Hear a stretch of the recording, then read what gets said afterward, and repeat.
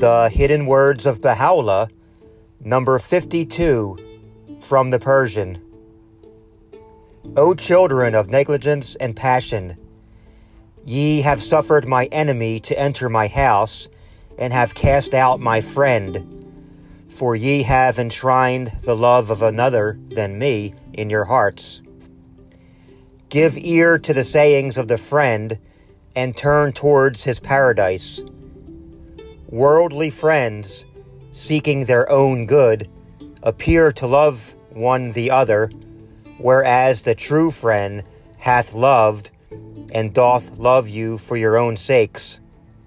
Indeed, he hath suffered for your guidance countless afflictions. Be not disloyal to such a friend, nay, rather hasten unto him. Such is the daystar of the word of truth and faithfulness, that hath dawned above the horizon of the pen of the Lord of all names.